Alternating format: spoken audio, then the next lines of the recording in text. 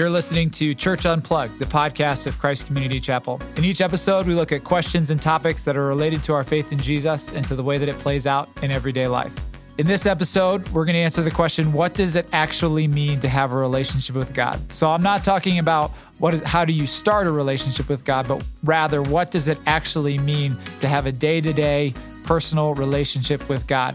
It's an important question for all of us as we seek to walk with Jesus and follow Jesus together. Welcome in to Church Unplugged. Welcome into Church Unplugged. I'm Jimmy Cozy, a part of the leadership team here at Christ Community Chapel. I've got with me today Joe Coffey, our lead pastor, Zach Weirach, and Stacy Donato, both other members of our leadership team. Our question today is, what does it mean to have a relationship with God? And I want to be clear on what we mean by this question.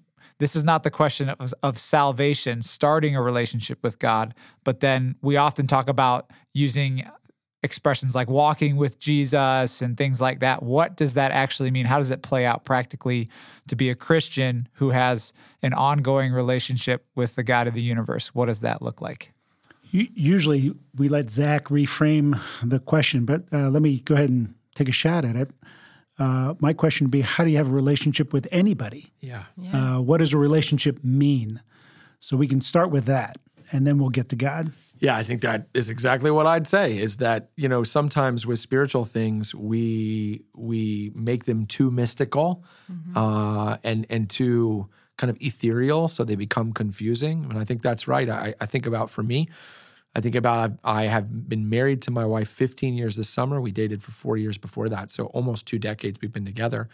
And if you said, what does it mean to have a relationship with Amy? I could give you 57 things, right off the top of my head, that it has meant for me. Ways it's changed me, ways it's shaped me, ways that I've learned, that I've grown, that it would be no problem. Wouldn't even have to think about it. And I think there's a similar truth to that, and what it means to be in a relationship with Jesus is it means fundamentally to be changed by him, to be shaped, to learn him, what he likes, what he doesn't like, what he wants for me, what he doesn't want for me. Yeah, and also the times when there is tension in your marriage, some of it has to do with not spending time together, right? I mean, that's the other thing, is that relationships take time. They take prioritizing.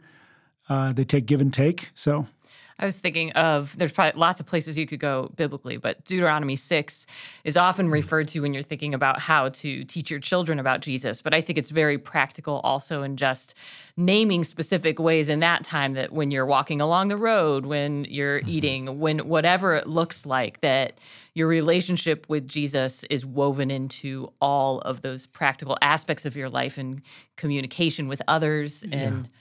That's a great passage to reference, because that passage is where it says, write it on your forehead and your eyeballs and your fingers and your doorpost. And I think what it's saying is that in any relationship, there's going to be difficulty, right? To be in a relationship with anyone is to change. Like, that's just fundamentally true. To have a friendship, to get married, to have a kid, it's going to change you. Real relationships change you. So what you have to do is remind yourself that it's worth it. Right? So when the writer of Deuteronomy 6 is saying, put it on your head, he's not just meaning the law, he's meaning the story of God bringing you out of Egypt, the story, he's talking about the Pentateuch. And like, if you don't remind yourself of the faithfulness of God, and I think that's true. Look, I remember a couple years ago that my best friend from high school, guy I grew up with, played football with, very close, his dad died. His dad had he collapsed and he was in ICU and it looked like he was going to die. And my family, I'm from a place about 8 hours away from here. And I looked at my wife and said, I got to go. Jumped in the car, barely packed anything, and went. And I called her and she's like, why are you going? And I said, I just feel like this is one of those moments where he's going to remember if I was there or I wasn't there. This is one of those moments that, and what I was really saying is like, look, friendship is hard. Like, we live 8 hours away. We have families. I don't call him as much as I should. Right? So because I don't call him as much as I should, he's going to wonder, do I really care about him? And I want to give him a stake in the ground moment to say, I care about you. Because when your dad was dying, I was there for you, right? And I think in a similar way, the way relationships are sustained and the way we want the change they bring is that we're reminded that the person is worth it, right? Whether that's romantically or as a friend, as a colleague, and so a relationship with Jesus isn't just being changed by him. It's being okay with it because he's proven he's worth it. Right. And that's why I think preaching the gospel to yourself is such an integral part of what it means. Saying, this is how I know Jesus loves me. This is how I know Jesus wants what's good for me. This is how I know I can trust him, right? Because relationship with him is going to be difficult. Are there ways even that around this table, I guess, that we can practically point people to ways to grow their relationship with Jesus, or quiet time practices or things like that would be beneficial?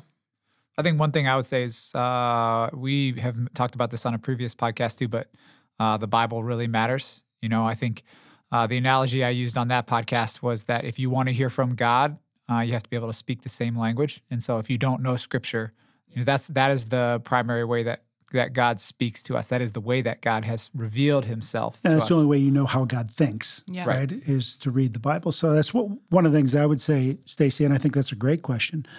For me, everybody, I think, is a creature of habit to a certain degree. And I am for sure a creature of habit.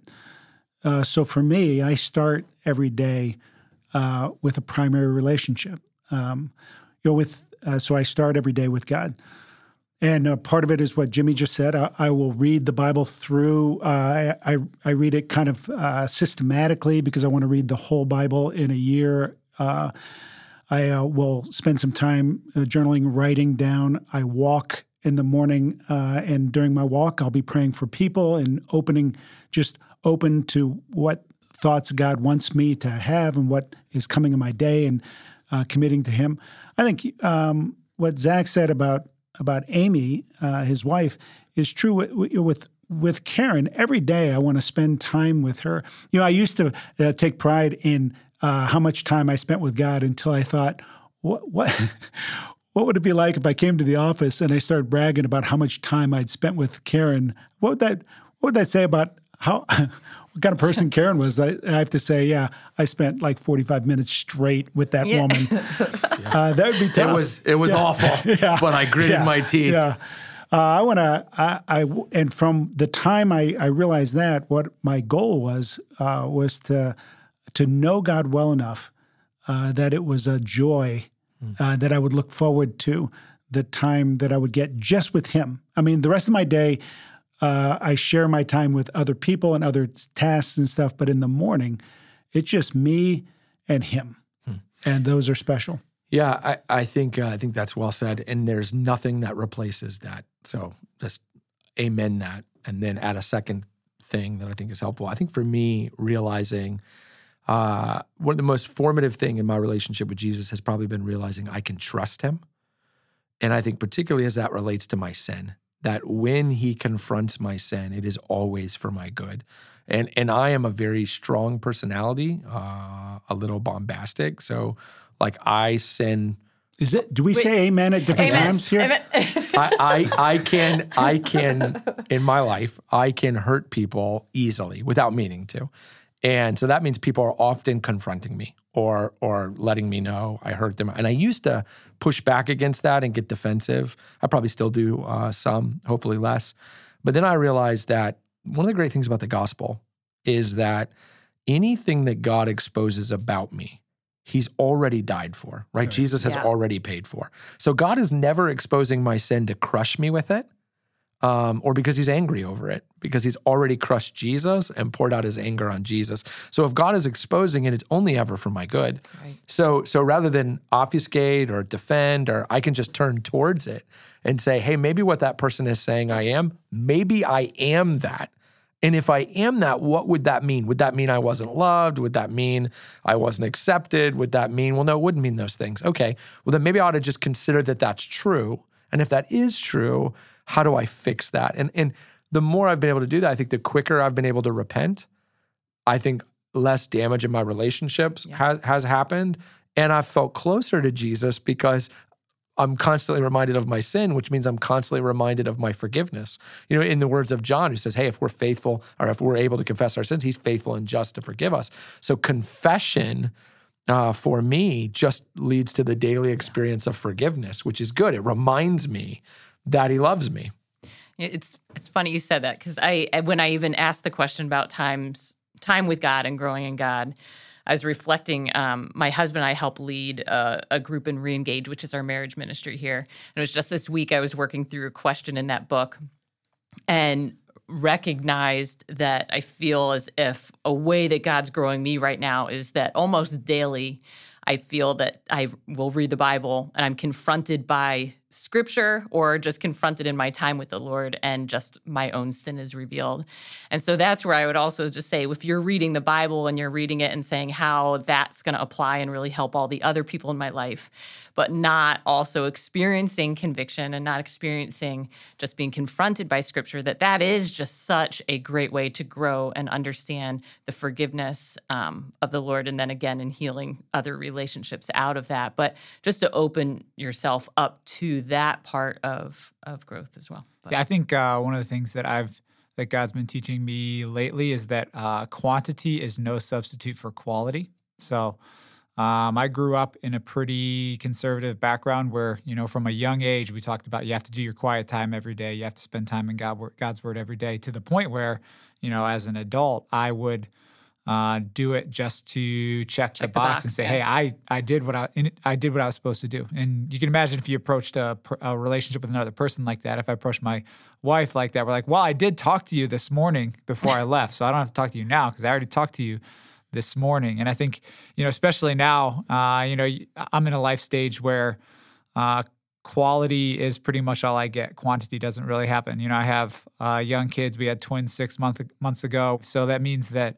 Time and by the way, when we're recording this, we're in the midst of a worldwide lockdown because of a pandemic where, so it's stark conditions at the Cozy House right now. And so, but what that means is that the alone time that's requisite to say, "Hey, I sat for 45 minutes and just read and read," it doesn't always happen. And honestly, if I sit for 45 minutes by myself, I'm more likely to fall asleep than anything else. So I think all that to say, for me, I think what God has been teaching me is to rest in the fact that His approval of me is not in any way connected to the quantity of my Bible reading or the, checking that box every day. That He much more wants to connect with me in a meaningful way, rather than have me, open my Bible app, read a chapter really quickly, and say, "Okay, I'm done. I did it," and move on to the next thing. And there is something to be said about stages of life, right? Yeah. Because I'm in a completely different stage of life than you are. And so for me to tell people, "Hey, this is what you ought to do. Wake up, 5:30, it's perfectly quiet. You got all this time." For you, it's not. But we've talked enough that I know that right now you and Emily are trying to snatch times for your relationship, because without snatching times, you'll begin to feel the strain. It's the same thing with you and God. And God lets us know if we're close to Him. I think He will let us know that we miss Him.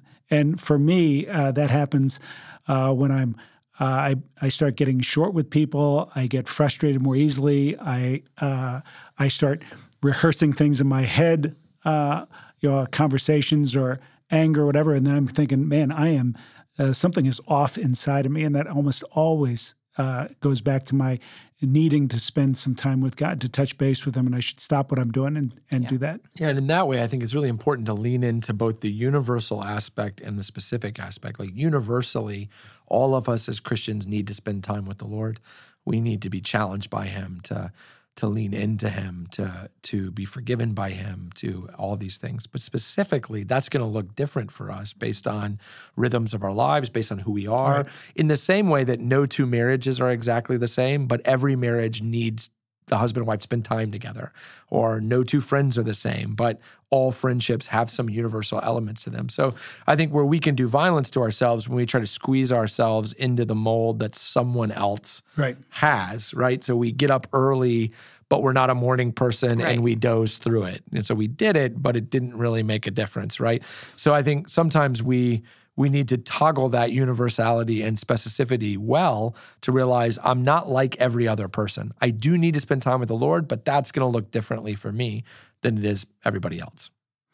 One other thing I would add is for me, there are different parts sometimes that I add into my relationship with Christ. Some of our worship leaders have helped me with starting to try to add music, because the thing that I know that I'll read something in the Bible, and that can stick with me throughout the day. But more often, if I listen to some kind of worship music when I'm walking and praying, then I'll find myself humming hours later that same song. So there are different things that you can add in that may not come naturally or as easily. For me, writing in a journal and reading are the easiest things for me. Those are the things I do naturally. Listening to music, meditating, slowing up are harder for me. I was just going to mention, too, that I think a big part of growing in relationship with the Lord is also means being in community. You right. Obviously, there's parts of it that you do alone, and you spend time alone with the Lord. That's great. But if you're never talking about that with other people and processing through what God's doing in your life, we need each other and we need community as Christians, and God's made us that way. And that's for both reasons. I think one is sometimes the most encouraging thing for me to lean into the Lord is to hear what he's doing in someone else's life, right? To be reminded of his goodness as I see it in someone else's life, or to see the ugliness of someone else's sin and to realize that is also how my sin looks, even though I don't see it that way. But I also think, like, I have a close friend back in Cleveland that we get together once a month, what we did before the COVID pandemic, once a month for dinner. And I don't know how many times I've been explaining to him a fight like Amy and I had, and I think he's going to rally to my side. And he's just looking at me like I'm a monster, and he's just saying, "You're an idiot. Like, she's right, you're wrong." And it's so helpful because I can't see it, but he can see it, right? And I think sometimes in my relationship with Jesus, there are things that I don't understand what the Lord's doing, or I don't understand why he's doing it, or I don't understand why I should be obedient in this way, and community is a helpful way of seeing what I don't see. Yep. Of seeing the ugliness that I don't see, or the beauty that I don't see, or I think that's really helpful. It'll help if every once in a while I text you, "She's right, you're wrong," just randomly. Yeah. Well, you can do the same thing with me. Enough. But I think I just kind of want to culminate it in this, because we're talking about, like, what does it look like to have a relationship with God? Maybe we shouldn't lose the sense of wonder that God even wants to have a relationship with us, right? That the gospel is the good news, that God was so discontent with our being disconnected from him that he came in Jesus and lived in for us and died for us and rose from the dead. What an amazing miracle of grace it is that we can even talk about having a relationship with God. And if you felt distant from him, maybe that's where you start. You start just by saying, "I cannot believe that the God who created me actually wants to be in relationship with me." You've been listening to Church Unplugged, the podcast of Christ Community Chapel. In each episode, we're going to look at topics and questions that are related to our faith in Jesus and to the way that it plays out in everyday life. We want your feedback. We want your suggestions. If you've got ideas or questions that you'd like to hear answered on the show, you can email us at churchunplugged@ccchapel.com. We would love to hear from you. Thanks for listening.